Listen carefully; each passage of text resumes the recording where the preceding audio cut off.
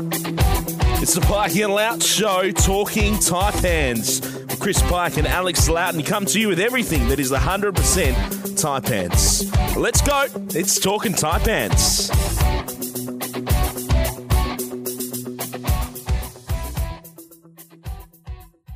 Hello and welcome to another episode of the Pikey and Loughz show. Alex Loughton, my co-host. I'm Chris Pike. Can you believe, Loughz, that we've made it to 4 shows? Who would have ever been able to imagine?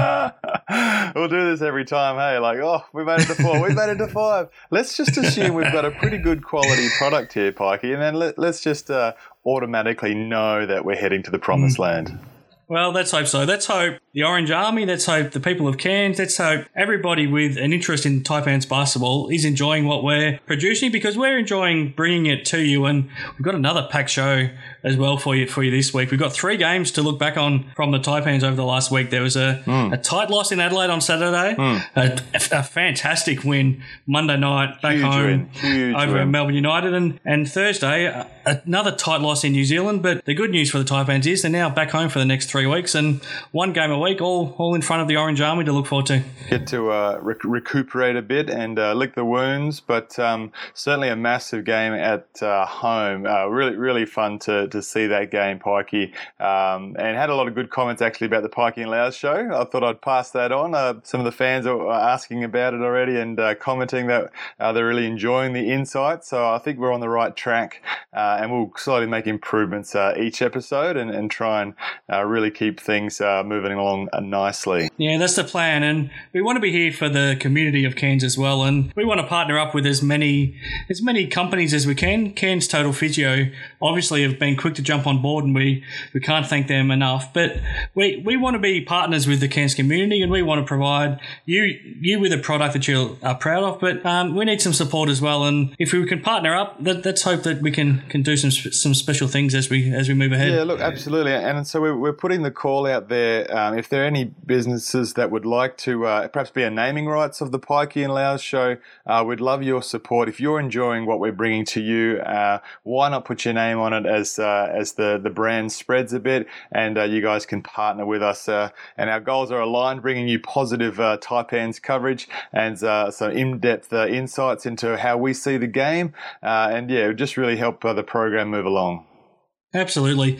Just quickly, I want to reflect back on last week's show before we move on to today's show, Loughz. And we had the Taipans team psychologist, Jodie Maguire, on as a special guest. You had a terrific chat with her, and it was for me, I was really proud to give her the spotlight, because she's somebody that's an unheralded hero in a lot of ways of not only the Taipans, but all the work that she does. And I got some feedback from her during the week, which it was probably unexpected, and I didn't expect this sort of feedback, but she was listening to our show in the car with her daughters, and it just, for her, the things that we were saying about her, it blew her away completely. And for her daughters to hear that, it almost made everything that she's doing and all the hard work she's put in for a long time worth it, just to have that moment with her daughters, and for us to be able to provide that on the Pikey and Loughz show, that's something pretty special. I guess I never really thought about, why would she be surprised that it was that her work was so positively influencing, my time at the Taipans and in elite sports? Maybe I've underestimated, how much feedback we've kind of given her, maybe or maybe it was just a light bulb moment that, hey, look, all the work was paying off. Here's an example of someone who's gone through a lot of big years and now has a chance to reflect on his career. Wasn't it great to get that sort of feedback? So, but yeah, definitely an awesome moment to hear that, Pikey. Really happy to hear that. With the family in the car and listening in, that would be an awesome moment. Not sure if you'll get the same feedback from our special guest this week, but you've had a terrific chat with a very special man around Cairns and a former Taipans player. Absolutely. What can we look forward to? Yeah, look, a personality around Cairns. I guess we will reveal the name shortly, but you'd be hard-pressed if you live in Cairns or have been to any of the Taipans or Marlins games that you wouldn't have come across this guy. You would have crossed paths for sure. So looking forward to that one later in the show, Pikey. This episode of the Pikey and Loughz show proudly brought to you by Cairns Total Physio. Less pain, more life.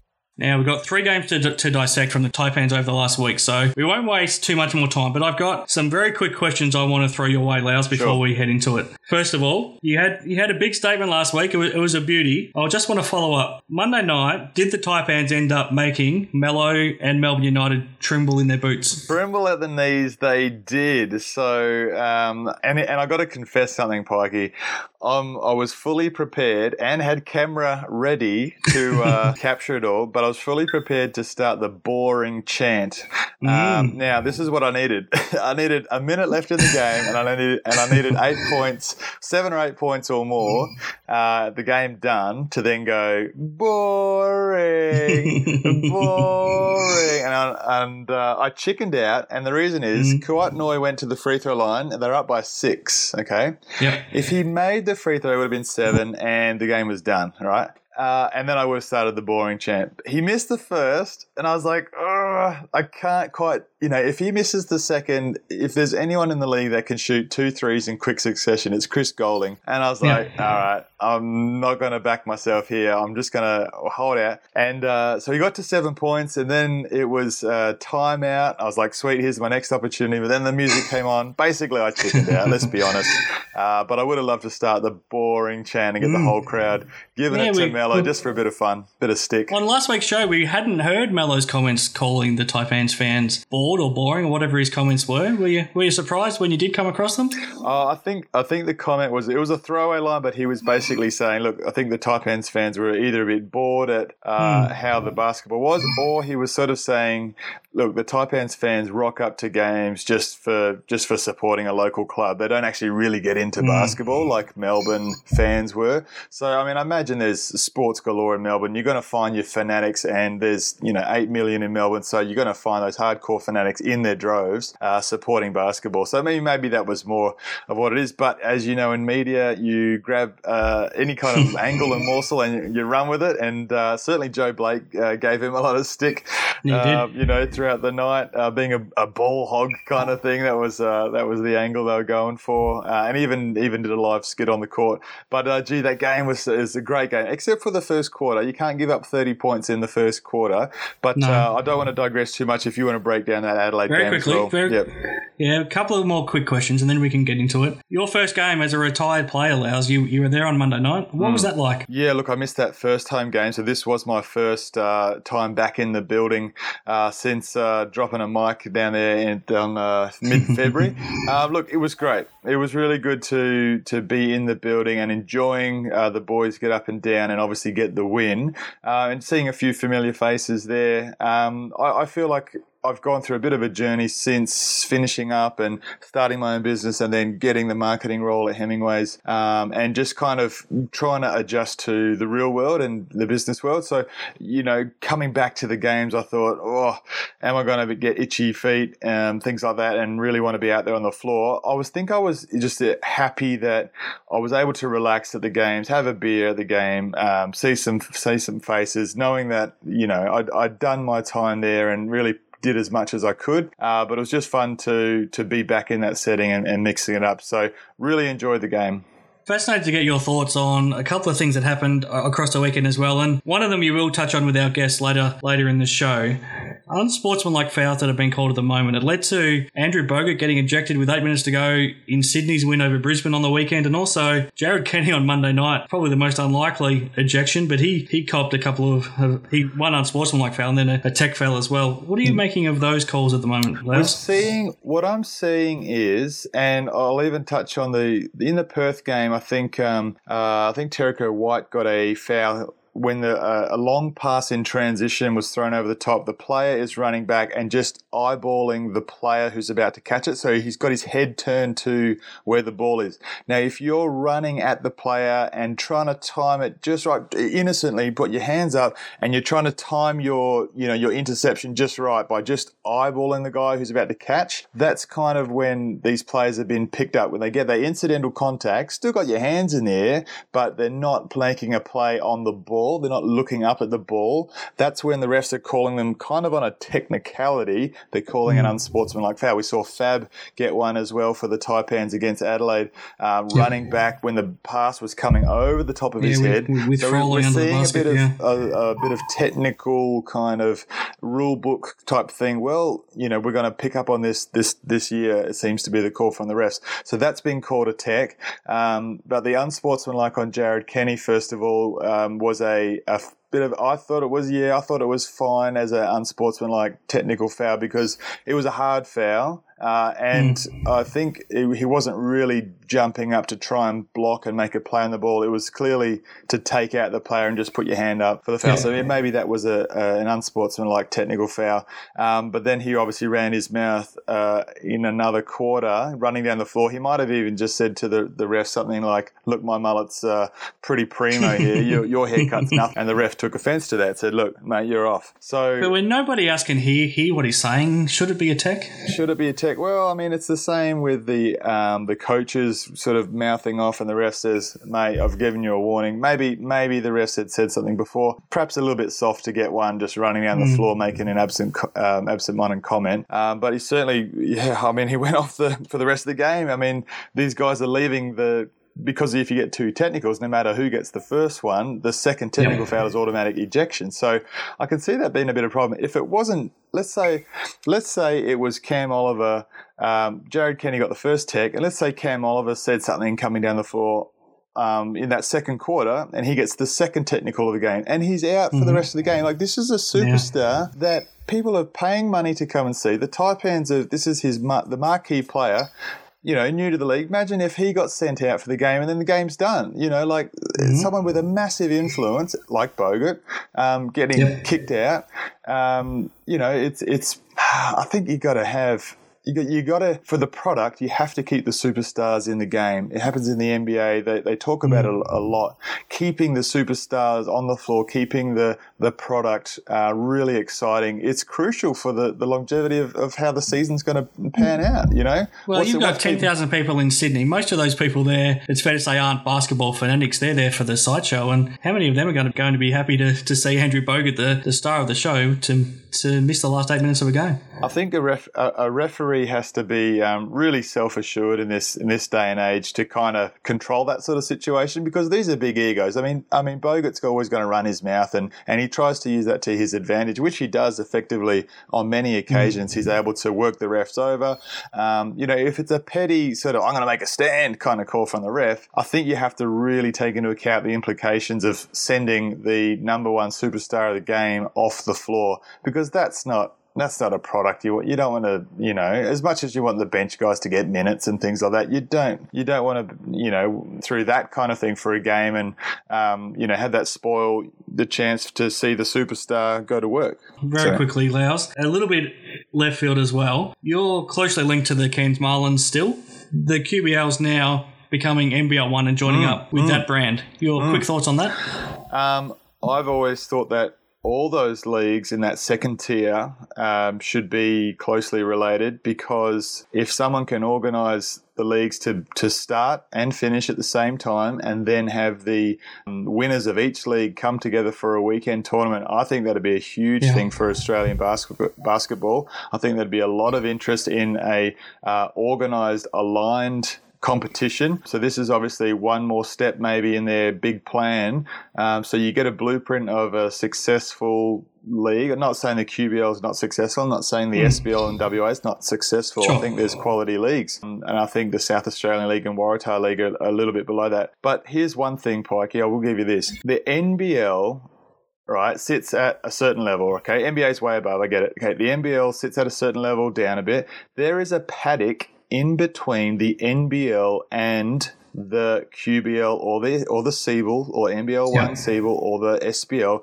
Don't be fooled that if you're going to score 30 in the QBL or the SBL and WA, that you're going to automatically be scoring 20 or something in the NBL. There is a paddock in between the two leagues. It takes a lot to jump from the QBL or the level below to the NBL. So let's get that thing straight first. Sure. The NBL 1 league in the Southeast in Seabull, or the QBL, now being branded NBL 1, there's a huge jump for a player to make it into the big league, into the NBL. Don't be fooled by what it takes to jump from that league up. Let's take Jeremy Kendall, for example. He averaged 35 points a game, or somewhere around that, playing for Bendigo Braves in the Seabull a few years ago. Since then, he's played at different teams in the QBL and all that. But he came into he's sitting there thinking, and this is a few years ago now, because I remember because I've had teammates on his team.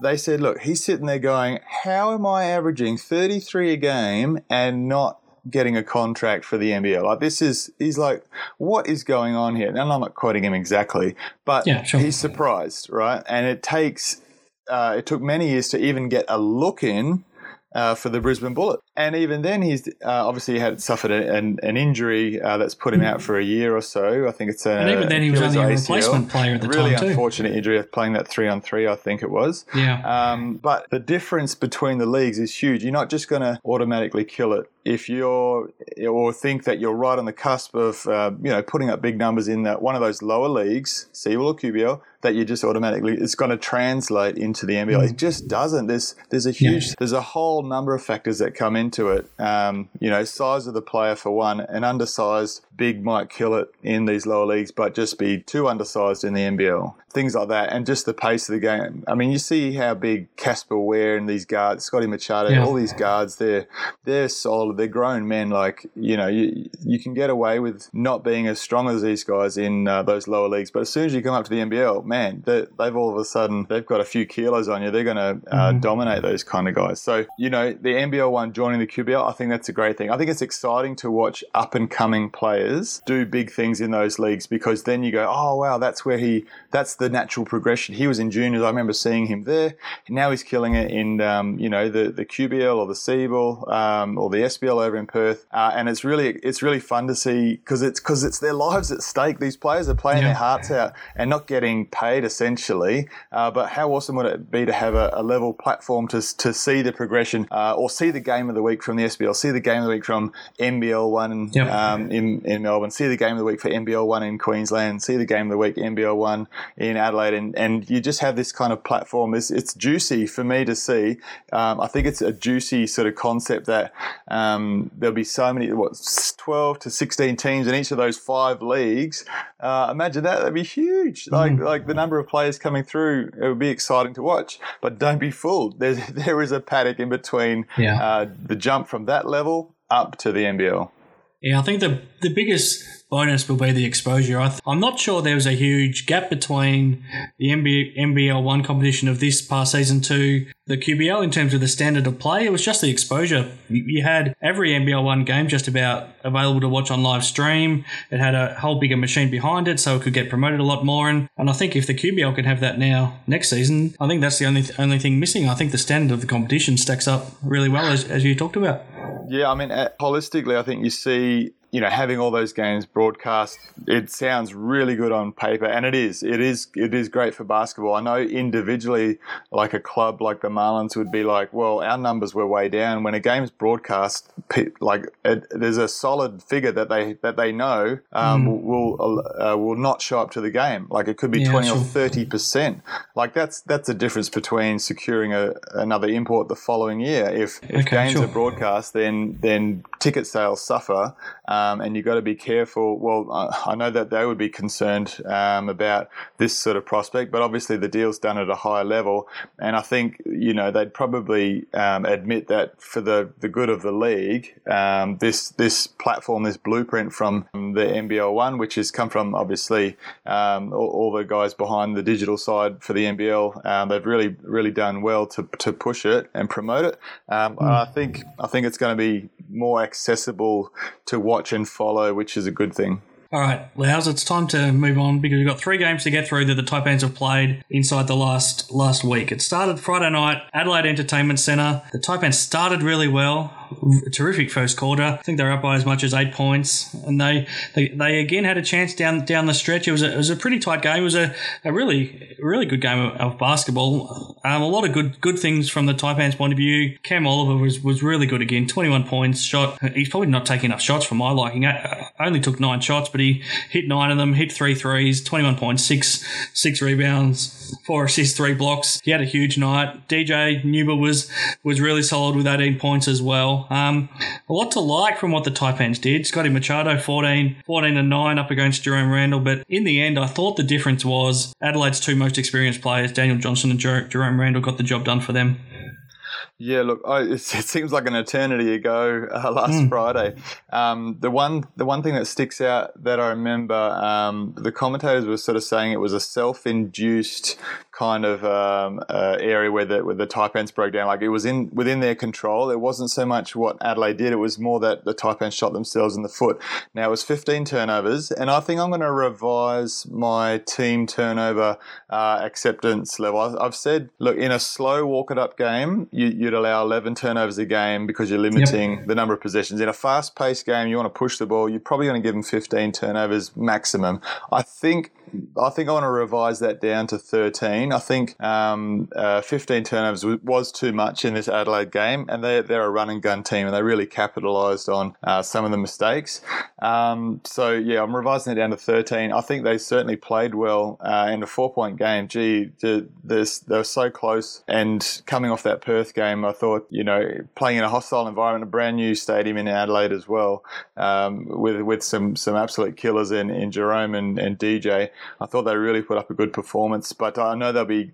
That's the game that you'll be kicking yourself later on in the season. Like, if we just looked after the ball just a little bit more, we would have liked the position that we're in. We would have had a crucial win early on the road, which is hard to do. I think I agree with the commentators. I think it was a little bit sort of a self-induced sort of error that sort of lost them the game, and I think, which is a good thing. It's within your control, which means you can do something about it. And then they turned it around for Monday night to put the clamps on late in, except for the first quarter. The game at home, they put the clamps down for, second quarter through to the fourth. Yeah, Monday night was fantastic. Melbourne United came to town having won their first game of the season 2 days earlier, and this was a game they had to win because they couldn't afford to slip to 1-4 to start their season, and they started like it as well. They were on fire in that first quarter, and Sean Long for a lot of that game looked unstoppable. Finished with 21 and 17. Mitch McCarron, one of your former teammates, had a really good night. Mello Trimble's battle with Scotty Machado was fantastic. For some reason, Chris Goulding doesn't like playing in Cairns too much. He didn't have a great game, shot 3 or 14, but after that slow start, giving up 31 points in the first quarter, once the Taipans locked into the game, sometimes it can take up all of your energy to fight back and get back into it. But it seemed like once they were able to get back into the game, get things on their terms, they just felt they had Melbourne's measure, and that's the way they played the rest of the game. It was a really good performance for the last 3 quarters. Well, two things that stood out in that first quarter. There seemed to be Gladderup on the rim. They were really attacking well. Really got some good angles. Rose up, took the contact, tried to finesse the shot, and it just wasn't going in. And then Melbourne United were grabbing it and running, fast pace and trans, and just finding open shooters. While the Taipans were still trying to get back. So they were attacking. You had an attacking mindset, but just couldn't finish, and that led to trans points. The other thing, Sean Long, I thought had his way against the bigs in that first quarter. He was pulling in all the rebounds, and a few other players were helping. 9 in the first quarter alone. Oh, it was too much. And then I've said this in another interview that I saw Cam Oliver in a huddle, one of those player huddles before a free throw. He within himself, he slapped his hands, he clapped his hands and says, like, no! Like, he just took a stand and said, come on, Cam, you're better than that. Like, he does give up a bit of height against some of the taller fives of the league, but his strength and his athleticism will make up for it. He just had to be consciously switched on to box out those bigs earlier and use the body and kind of at least take out one of the bigs so that, someone else at Kawat Noi or Deng can swoop in and get a rebound. So that first quarter, they're just a bit lackadaisical in their box outs and things. So he made a stand. The second quarter, collectively, they got it done, which was great to see. They held Melbourne to a 10-point quarter instead of a 30-point quarter. So all of a sudden, you're going into the halftime break. Was it up by 4 or down by 4? I can't even. I thought it was down by only a few, or they might have even flipped. No, it was still down by 4. Yeah, down by 4. Yeah. So, but the momentum was on their side. They'd locked into what the task was, and then came out in the second half. And gee, it was exciting. There was so many. The battle between the point guards was epic, as you touched on. I think Scotty Machado won that battle. No, Mello had more points, but Scotty Machado really controlled the tempo.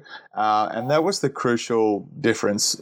Scotty Machado would call the middle on ball, come off, and, the Mello's got no choice but to lock and trail over the top and then try and get back in front. Scotty Machado cuts him off and, basically he's got him on his back, and then from there he's able to make the decision to rise up and shoot the mid-range or attack the big and drop it off to the big rolling. So he just was able to, find the angles, cut the defender point guard off and hold him on his back and just put him in submission, and then make the right read from there. It was really poised, and he even a couple of times he even just put up his hand and said, "Stop!" Like, everyone just stop. You go over there. You go over there, basically tuck the ball under your arm and say, wait, no, we're running this play and we're doing it my way and we're doing it in the timing that I want, and then good things were happening. So it was a delight to see that from a point guard, and you just go, man, that would be a dream teammate to have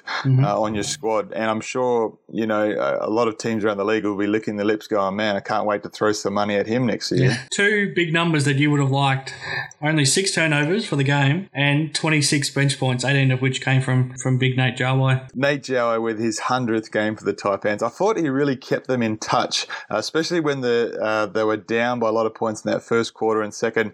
He really made some grown man moves, putting the ball in the bucket and just keeping them within arm's reach of clawing the game back. And then he followed through with a great second half. But I really thought he really, pulled them through that tough stretch there. 6 turnovers, that's great. But how many points off the bench did you say? 26? Yeah. Perfect. I mean, I still stand by 25 points off the bench to really help a team all season long and into a playoff sort of contention. You got to have help off the bench. You can't just rely on your starters. It's too risky. I think if one of them goes down and you're relying on your starters every game, down the stretch or the length of a season, you're going to run into trouble. So the more we can get roughly 25 points off the bench from the squad, the better. Now, they had a short turnaround. They didn't get too much time to enjoy the win. Headed straight over to Auckland to prepare to play the Breakers on Thursday. And again, it was a slow start. So can't quite nail the 4 quarters at the moment. I think New Zealand went on a 12-0 run in that first quarter. I think Corey Webster and RJ Hampton were on fire early on. But the Taipans were able to work their way back into the game. Then they started the second half on fire and were able to take the lead there for a little bit. And even down the stretch, I think there was just under a minute to go. Majuk Deng knocked down a big 3 and they were back within 4 points again. So they had their chances in this game on Thursday, but we probably didn't expect to see an 18-year-old in RJ Hampton at this point in his career knock down those sort of 3-pointers, but he ended up being the difference. No, yeah, exactly right. And, he was averaging, 7 or 8 points a game and playing within a system. I didn't really predict a breakout game, with 16 points and 3 daggers in the fourth. He hadn't been shooting the long ball from beyond the arc very well at all, yeah. Yeah, and four threes overall, I believe. He did. So, I mean, that was the difference for them. I thought... and this is this game I watched a little bit, then I had to go to my son's basketball training, and then I'm watching a little bit on my phone as I was coaching the kids, and then came home to watch the rest of it, and then my kids are coming up to me with slime on their hands saying, hey, look at this slime, and basically shoving it in my face. I'm trying to watch the game. Guys, get away. Just get away. I'm trying to watch the game. And then, so I did catch glimpses of everything that's going on. But what I did see, I thought the fight back was great. I thought they obviously, it's tough to go over the ditch, 3-hour time difference, get settled in and play the next day. Like it's hard to sort of get all that in check on your first go round. But yeah, I thought they played well. I thought they had opportunities. Were able to cause some steals, cause some disruption. So yeah, it's a tough one. It was a 4-point game basically. That once they had to pressure at the end, there it blew out to 8 points. But really, it's another single digit. Right there, 4-point loss. 8-point loss, but a 4-point game. That some positives, but once again, these all start to rack up. So let me just remind you of my figures. So 16 wins will get you in a logjam at the end of the season, which means you're aiming for a strong home performance of 12 out of 14 wins at home. Would be fun because you only have to win 4 on the road to roughly put you in contention. But if you lose any more games at home, you sort of make it tough for yourself on the road to try and get more than those 4 road wins. So, they've got 1 win on the road, they've got 1 win at home, plenty more hoops to go, but you just got to keep that in the back of your mind. I think 17 gets you 4th place. I think 16 wins gets you in a logjam that you don't want to be in. You certainly don't want anything less than 16. 2 numbers you wouldn't have liked in that Thursday game. The opposite to Monday night, 19 turnovers and 2 bench points. It's not going to be the winning formula, is it? No, it's not going to be. And I'll stand by my 13 turnovers number again. And 2 points off the bench. It is a tough one because you do need contributions, and it's not always points. I do admit that. But at the same time, there's just in general terms, you have to find a way that everyone has to make an assertive sort of effort to be thinking, right, we're going to need to help out and do some heavy lifting here. But I mean, sometimes the game swings around. Sometimes, players get foul trouble. Hopefully this is just sort of once in a blue moon type situation where normally there's a lot more contribution coming from, the 2 or 3 that Mike will rotate through on the bench. Obviously, he's sort of playing about 7 or 8 players. Maybe he's playing more sort of 7 players, really. But, it does go a long way down the stretch of a season. Let's get moving, Loughz, because we've got a special interview to get to on this week's show as well. Very quickly, just let me know what jumps out at you from the other results from last weekend across the league. New Zealand got their first win of the season, beat the Illawarra Hawks 103-72 with 1.9 million people across the world watching that game. If you please. Perth Wildcats hammered Southeast Melbourne Phoenix, their first ever road trip and first ever loss, 110-79. Melbourne United got on the board on Saturday, beat New Zealand 104-98. Sydney Kings still undefeated, beat the Brisbane Bullets 94-79. The Southeast Melbourne Phoenix then responded pretty well. They beat the Adelaide 36ers at home on Sunday, 101-91, and the Perth Wildcats backed up as well with a pretty tough win against an Illawarra Hawks team who now has lost Aaron Brooks and might not have Josh Boone for much longer either. Yeah, I know it's anything stand out. It's going to be a little bit of sort of tough times in Illawarra. I thought, so Sydney Kings have got Deshaun Taylor, who was fired from Adelaide earlier in the season. So that's an interesting move. Often you don't see a player brought back to life within the same league unless the coach sees something that he really particularly needs. And I think in this case, Coach Will Weaver is pretty strategic in how he sees players. So he's obviously looking for, with Lish out, he's sort of saying, look, I don't mind a little bit of scoring, but mainly defense. I'm thinking defense here, and my superstars, my other superstars will get the job done. So that's an interesting to see how that one pans out. And I think it helps when it's a short-term replacement. It helps that this is the guy who did the whole preseason here, so he's actually familiar with the league. So I think it helps not having a guy completely coming in out of the blue. Yeah. How long do you think Lish is going to be out for? What's your take on 8 weeks at this point from here? Okay. And I'm not sure where that league, the team was that he was at currently. I think they had to buy him out of his contract because he had signed to play somewhere else. Yeah. They got him. They bought him out of there. So Southeast Melbourne Phoenix obviously strong at home and happy to get the juices flowing there. They won that road trip to Melbourne United earlier on, but it was kind of a home game, I guess. Didn't have to go too far. Their Still on the same first floor. big road trip.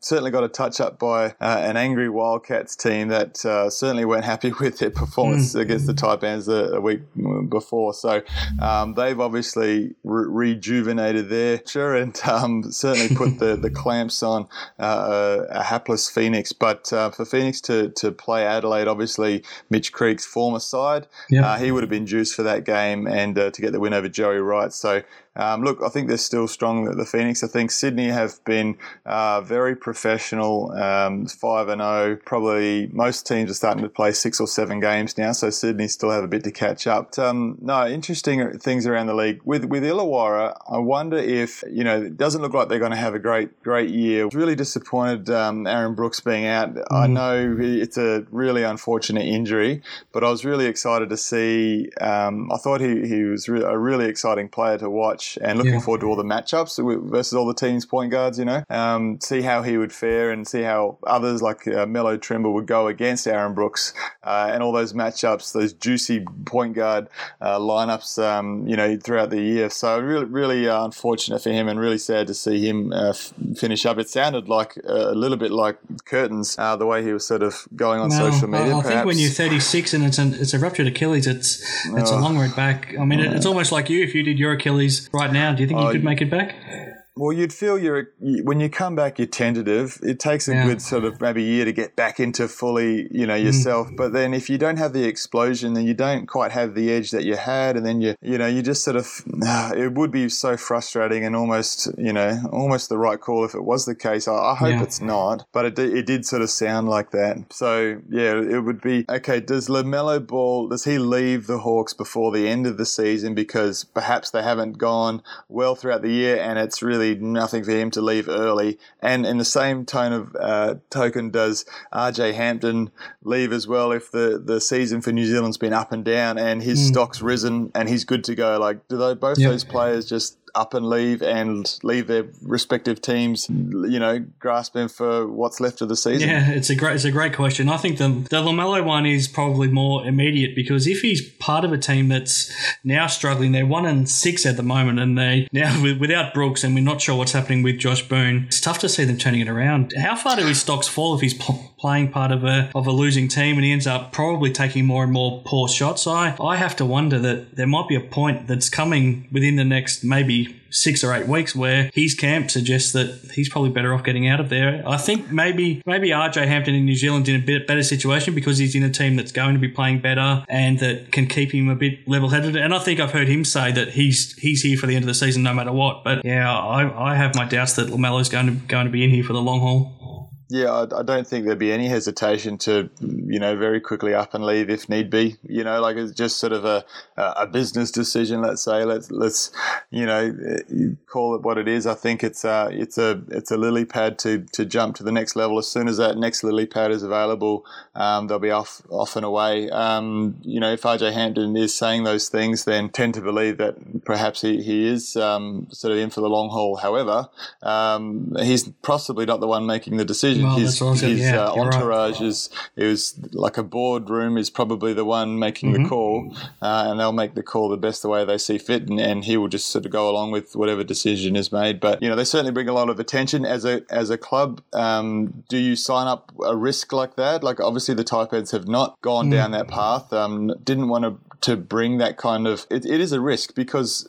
If your star player leaves, then you're stuffed because how are you going to finish a season? What if it was a promising season and the numbers were great and then all of a sudden, Scotty Machado just goes, oh, yeah, I'm going to the NBA. See you guys. I mean, you'd be happy for the individual, but you'd be like, you're sitting there going, oh, man, we could have been something this year. Well, exactly, because let's be honest, neither of those two guys are here because they want to win an NBL championship. They're here because they thought it would help them end up being drafted as high as possible into the NBA. That's why they're here. But then the flip side is 1.9 million viewers now watching the game between Wollongong Hawks and New Zealand Breakers, how good is that for the league? Like, that's the flip side that, you know, the NBL is prepared to enjoy to showcase some exciting athletes. So I think the purists will probably go, oh, this is a circus now. What is all this? There's not good passing. There's not good pivoting. There's not good, you know, next tactical play, you know, and I think, but I think the league, in terms of the need for viability,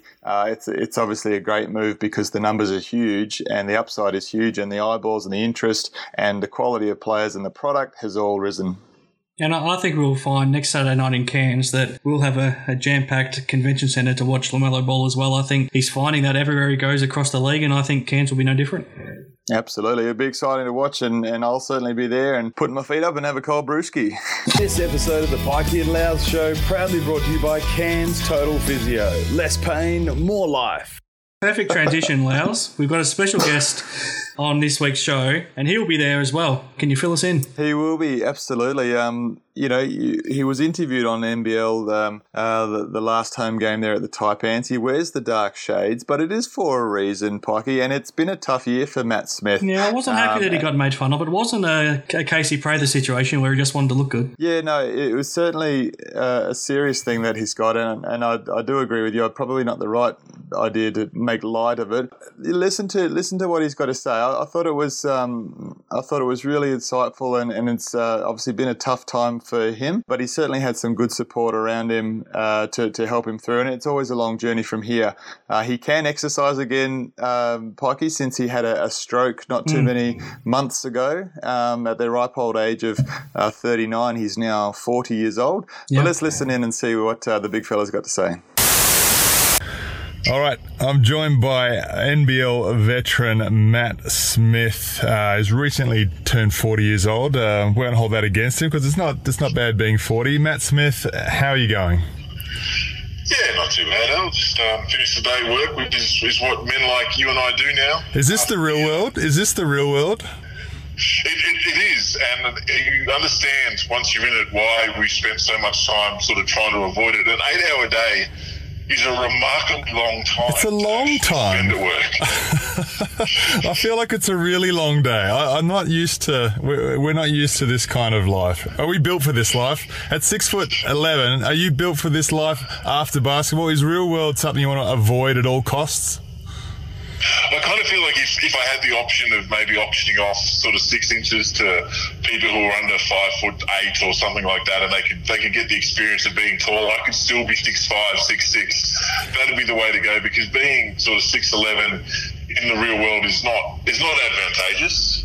I get a lot of people asking me for help in supermarkets with high shelves, that sort of stuff, and you know, doors are a bit of a problem, and I don't get any of the other benefits that come with professional sport. Right. All right. So for those that don't know Matt Smith, you'd be pretty hard pressed not to come across something to do with Matt Smith in your time in Cairns. He's a local personality. He's a courtside announcer for the Cairns Taipans. He played for the Taipans for 2004 to 2009. Matt Smith, do you have any great memories from your career, not only with New Zealand Breakers, but with the Cairns Taipans? Anything from the Cairns Taipans that sticks out for you? Look, I think I actually sort of, as much as I came into my own as an NBL player, it was in Cairns. Like I had some real fun times and good opportunities. I think probably one that stands out is the night Martin Catalini and I combined for 55 points against the Brisbane Bullets team, and they went on to win the championship that year. I think that was the last loss they got all season. Combined for 55 points. That's amazing. How many did Martin Catalini have? I don't know that that's really important to the story, but for those of you who are keeping score at home, it was 51, but my 4 were important. Had I not scored 4 points, we'd have only won by 7. Well, it's a percentage. Mate, I can do you one better. The score was actually 122 to 119, so you only won by 3 points. If you didn't score your 4 points, it wouldn't have made the history books. Well, then this might be the only time you ever hear me undersell myself. Mate. If I'd had that story again, I'd talk about how I led us to victory.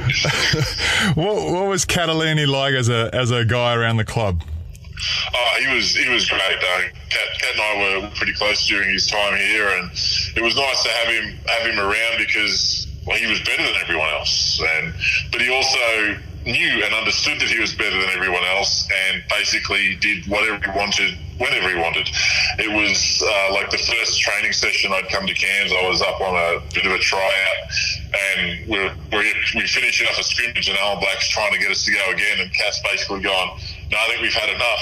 And we put our hands in and did 1, 2, 3 Taipans and went home. It was just like, I was like, oh my God. And Coach Black was happy with that? He just went along with it?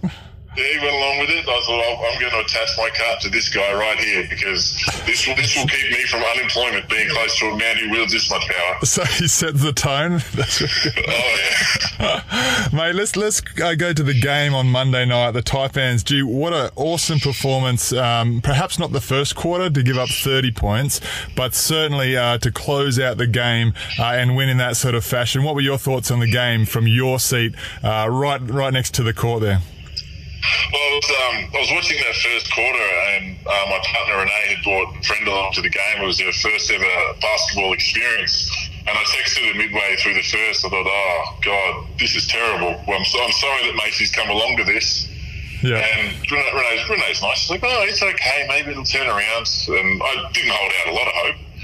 And they turned it on. I think if you're the Taipans, the ever optimist, Matty, the ever optimist you are, of course. Optimist. Well, look, it's been a rough year. If you're Mike Kelly, that's really encouraging, because it's showing the team's got that character to come back and really fight hard, and to get that win, particularly when you've got Melo Trimble playing against you after some of the less than flattering things he may have said about the team and the town. For the guys to step up in such a way, and everyone did. Everyone who hit the court played really well to get them over the line there against Melbourne United team, who everyone had picked as an early title favourite this year. I guess probably along with Perth and Sydney. It's a really good win. I think it'll do wonders for their confidence. If you're looking at the wins that they've had this year, the Taipans being Perth in Perth and Melbourne United, and they pushed Sydney pretty hard as well. That's really encouraging for such a young team. Have you been impressed with the league bigs in particular? We've spoken a lot about Cam Oliver and his superstardom coming into the Cairns Taipans, but really he's quite well matched around the league, with all teams loading up with some really quality bigs out there. Would you be worried playing in the league in this day and age with the NBA caliber players coming down under? Not really, because I got lit up by much less talented players than that. Tim Berendorf handed me 36 in the QBL game once, so I have no fear. If Sean Long goes for 40 on me, then he's just 5 points better than Berendorf. That's nothing special. Let's talk about the mullet. This is possibly one of the more important elements of this game to take home. Now, Jared Kenny received an unsportsmanlike tech foul within the opening quarter, only to receive a second technical foul for perhaps running his mouth running down the floor. There was an exchange with the referee. Now, I don't know exactly what was said, but it could have been something along the lines of, look, my hair's better than yours, so, give me a few calls. And then the ref didn't like that. What was your take on 2 tech fouls for the mullet and sending the mullet down to the locker room for maintenance? I was sad to see the mullet go, because I like it when he runs fast and it billows behind him in such a poetic fashion. It does billow. I find that mesmerising. Right. I have no idea what happened. I was trying to keep up with what the foul was and what was going on, and next thing I know, I see Vaughan Mabry pointing the general direction of the locker room. Yeah. And I'm thinking he can't have tossed him out. He did, and never to return. Obviously, the second tech, meaning, whoever got the first one, it didn't really matter. Whoever got the second one, they're out. I mean, it could have been anyone, but I mean, the mullet, that's the price. Some people paid big dollars as the price of admission just to come and see a thing of beauty. What was, the disappointment must have been huge.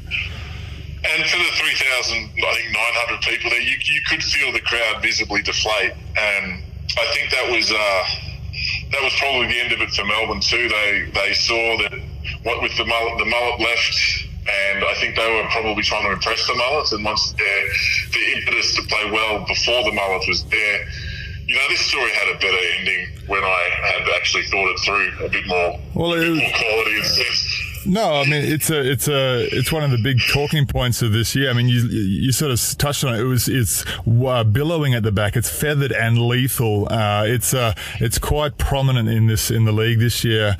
So Jared Kenny, I mean, hats on with the mullet out the back to you. Hats off for wielding it all season long. And I can only imagine it's going to get longer. I'd like to get a ruler and get a length on the tail end of that mullet. I'm not sure if you ever have access to the players during a shoot around or during the game, Matty, but I think we might have to get a measurement on that. Look, I'd love to. I'm not the sneakiest of people to sort of creep up on Jared Kenny and pull the old tape measure out and give it a length measurement, but I have been hanging it on. We are talking about his hair. Oh, yes, sorry. Yep. At the post-game functions and things like that. So I'm not sure how happy he is with me at the moment, just because it's basically the only thing I've been talking to him about. Okay. And at any of the functions that I'm hosting for the Taipans has been his hair, and I think he's getting a bit over it. But I have pointed out to him on several occasions, look, mate, you're 35. And we don't need to be cool anymore. Right. And look, I'm 40, so I definitely don't need to be cool. So he's of your vintage. So are you feeling the sudden and urgent need to bring back the Tennessee top hat? Well, I think he's done well. I think it's been a work in progress for him. Matty, if I could just change tone a bit. You said you're 40 this year, just turned 40 last week. It's been a tough year for you. Do you mind sort of sharing a little bit about you've had a stroke earlier on in this year, and you're recovered or in that recovery process? What's been some of the big milestones in your recovery to lead you to where you are now? I guess the first and biggest milestone in anything that you time you get hit with something like that is just survival. Yeah. So obviously I'm happy to be alive. Initially when I had the stroke, I couldn't speak for a little while. I couldn't feel or use my left hand at all. I couldn't read. So there was a period of time where I thought that my life was probably going to change fairly drastically. And over the course of the first probably week and a half, a lot of those small things came back. And then it's just a building of cognitive function and getting my strength back and all that kind of stuff as I move through the process. But I guess the big one for me has been in the last couple of weeks I've been cleared to exercise again. And that's been great because I was starting to get a bit soft around the edges, right, as you do from not doing anything for 6 months. Yes. When you've been active your entire life, to have that taken off you is a pretty large adjustment, and it affects your mood as well as anything else, as well as near-death experiences and bits of your brain not working quite as they should. So I've embraced the ability to sort of get out and run and jump and lift weights, and not jump. I tried jumping the other day for those follow me on Facebook. Oh, yeah, I did see that. Folks. Well, I thought there was something there. There was some elements of explosion. Explosion, small whimper. It was. I can stand on the ground and hold a ball. You were excited. I was very excited. Yeah. I was pumped. Right. My daughter spoke. She spoke so much shit afterwards. She thought I was a complete disaster. Oh. But yeah, shout out to Scarlett for her video techniques. Well, mate, let's talk about the support. Obviously, your kids been looking after you a bit, but a massive support in your partner, Renee. How big has that been to help you through this phase? She's been amazing. We'd only been dating sort of 4 or 5 months when it happened, and she stepped up just in the kind of the biggest way possible. She's been there right from the beginning. She was in emergency with me when sort of it was maybe a bit touch and go, and we had every machine sort of in history plugged into me, trying to figure out whether the stroke was still happening and what was going wrong and all that kind of gear.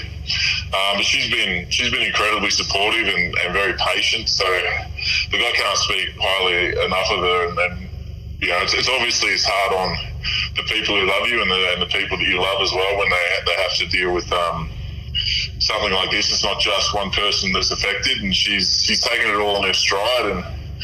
And she took me away for a few weeks to sort of chill out and relax in Alaska and Canada, so I didn't have to worry about the world for a bit. And I think that was probably really key to my recovery as well. And just knowing that you've got somebody who is there to help you out and and look after you when perhaps days aren't going so well and you're not able to function at the level you'd like to has been really, it's just been amazing. So there's been a few sort of milestones that, you've mentioned you're allowed to exercise now in small stages. So it's going to be a lengthy sort of journey, hey?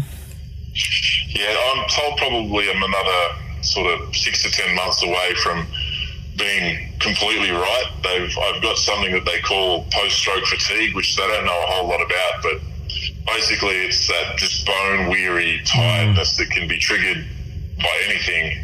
So, basically I know in the morning if I get up and if I'm exhausted by the time I get to putting on my socks, I'm about to have a bad day.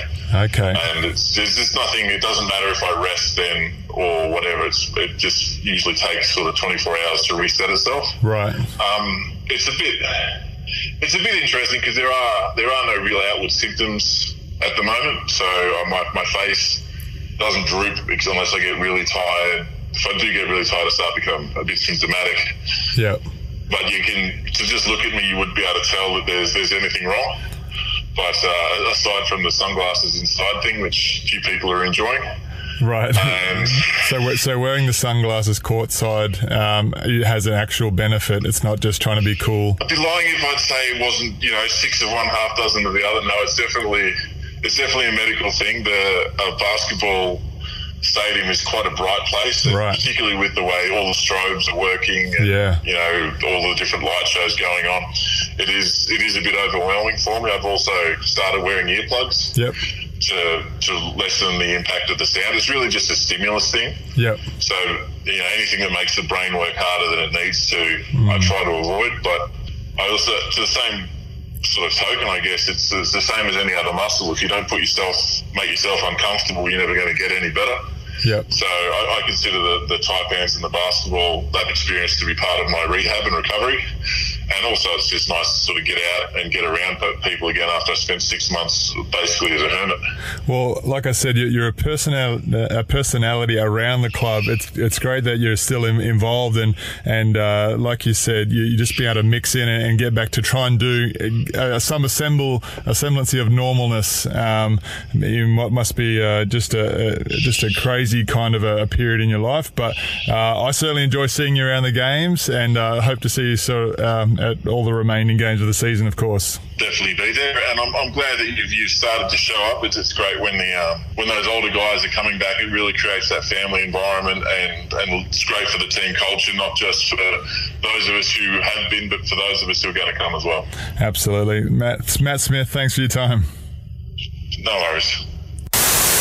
Thanks very much to Matt Smith there for catching up with you, Loughz. It was a terrific chat. He's a guy he's a very lighthearted fella. It's hard to get him to take things too seriously, but you were able to get a good mixture from him there. He's obviously somebody you've known for a long time, and you clearly always enjoy catching up with him. Was it nice to get a chance to sit down with him and just share a little bit of his journey? Yeah, I think he's a really likeable personality. And it's funny, we never actually played on the same team, but I feel like if we did, we would have been boys. I think we would have got on really well. I think we share a bit of the same humour and dry sense of humour, I should say. So, no, it was great to catch up with Matty and just find out delve a little bit deeper into, what's been going on and the support that's been around him. Sounds like it's been really instrumental. So certainly love to see him around the games more as he's microphone on the court side, but certainly enjoying his company. Absolutely, and I hope you're all enjoying our interviews that we're bringing you here on the Pikey and Loughz show, because I guess anyone can bring you a quick chat with a current player who goes by and says all the right things and keeps things pretty, got to be guarded a bit, don't pretty they? guarded, yeah. But some of these guests that we've had now, Matt Smith and Jody Maguire, and even going back to when we did hear from Nate Jawai and even Mike Kelly. Thanks a lot for everyone that's joined us so far. And if you've got any ideas on who you might like to hear from on the Pikey and Loughz show, drop us a line on our social media channels and we'll do our best for you. Now, Loughz, let's keep moving here. Bit of a break now for the Taipans. It's been a tough road. They've had 6 games in the last 20 days. 5 of those have been on the road, and now all of a sudden they've got a 9-day break before playing at home to the Hawks next Saturday. What can you do in a break like this after having such a sort of tough run where you just haven't had much time to yourself? Well, it's certainly a good chance to have a day or two off and just rejuvenate a bit. Three home games in a row, 3 Saturdays in a row. That's delightful. That's right. You're sleeping in your own bed. You're in a bit of a routine. Get all the kinks out. You get your massages. You get your body right, and then you get refreshed. And I think Mike will be doing a great job of keeping the guys focused on that kind of refreshing kind of mindset, and come back to training ready to go. Because obviously 2 and 5 is you want to get that back to close to 500 as soon as possible. And what a great opportunity, to do it against Wollongong on Saturday night. With these 3 home games, there's the Hawks first up, then I think it's the Brisbane Bullets, and then it's the Perth Wildcats. Would you be expecting 3 wins and for the Taipans to get back to 5 and 5? Would that be your expectation? What's happening over the next 3 weeks? Well, I think you obviously got to compartmentalize this 3-game stretch. I think it's just one game at a time, and listen to me talking about the cliches. I've just got to take it one game at a time. Got to get that first win against Wollongong Hawks. That's going to set the tone for the next 2 games after that. But it just gets the juices flowing. Don't be fooled that it'll be a walk in the park, but also be very, very optimistic that they're a team that's had a few injuries. They're a team that's sort of on the back foot a bit. They're a brand new side, brand new coat. Not to be underestimated, because you do that at your own peril in this league. But certainly they have some individual fantastic players, really exciting players to watch. But I really think that the team of the Taipans and the way it's controlled by Scotty Machado is far more mature than this Wollongong lineup. So I would go double-digit point win for the Taipans, 10 points. Before the league gets to that, there's the rest of round 5 is pretty big for a number of teams. We'll just get your very quick thoughts on who you think will win. Friday night, Brisbane Bullets hosting the Perth Wildcats. Big game for Brisbane because they're really struggling at the moment. If the Brisbane Bullets don't get over the line for this game, expect some changes, but I do think that the Wildcats will win in a very close sort of finish. So I'm going the Wildcats by 3 points. Another Melbourne throwdown already. Southeast Melbourne, they don't have to travel too much in the first, I think, 8 or 9 rounds of the season. They host Melbourne United. And this is a big one, especially for United. They can't afford to go to 1 and 5. They can't afford to go to 1 and 5, but I think Southeast Melbourne Phoenix will get the job done. They've proven very strong in Melbourne and certainly got a touch up in Perth on the road, so they're yet to be battle hardened on the road, but the home performances have certainly been huge. So I'm going for Phoenix. By probably going to be a win by 8 points. Adelaide 36ers host the Sydney Kings. I would suggest the biggest crowd we've seen so far at the Adelaide Entertainment Centre for Jerome Randall taking on his old team and Andrew Bogut. Let's hope Deshaun Taylor's there because that adds a little bit of extra drama to the whole thing. Makes it a bit of a spicy meatball. Sydney in Adelaide. Look, Adelaide did impress me a bit. I thought they stumbled early. That first game against Sydney, that's coming off a flight from US. They've been a lot more in sync with everything lately. So I'm actually going to go an Adelaide win in Adelaide over the Sydney Kings to give the Kings their first loss, and they will win by 4 points. New Zealand hosting the Wildcats down in Invercargill, so a big road trip for the Wildcats this weekend. I'm going to go New Zealand based on the fact that Wildcats, they obviously travel well, but it's a long way, and I think we could see a few more positive games from RJ Hampton as he gets on this little purple patch. So New Zealand Breakers by 8 points in Invercargill. Illawarra Hawks and Brisbane Bullets in Canberra on Sunday. Two of the struggling teams at the moment. I think Wollongong Hawks are actually going to win this one in overtime in Canberra. So I'm going to go a 5-point win to Illawarra in overtime against Brisbane Bullets. Then last up, Melbourne Cup Eve in Melbourne. Melbourne United hosting the Sydney Kings. Rematch of the semi-finals from last year. Casper Wegg going back to Melbourne for the first time as part of the Kings. This should be a cracker. I think Sydney Kings are actually going to get this one by a comfortable margin. I'm going to say Sydney Kings by 10 points. It sounds like you're writing off Melbourne United. If they lose both these like you're expecting, 1 and 6, I'm not sure they can come back from that. No. And I think it's a bit of maturity at a lot of their positions. I think they've got some exciting, energetic, very capable scoring imports and contributors, but I just don't think they have the maturity to close out these games. And I think teams that are controlled and teams that are steady seem to seem to get the job done. So, and it's not a slight on Mello. It's not a slight on Sean Long individually. I just think collectively there's just not enough discrepancy between the age difference. You sort of have a mix. You can't just have all young guys and all, or all old guys. You've got to have a good sort of mix and enough veterans around to bring in the young guys if that is the case. But so it's going to be they're going to be fighting to obviously get their season on track, but it could be a bit of an interesting time for Melbourne United.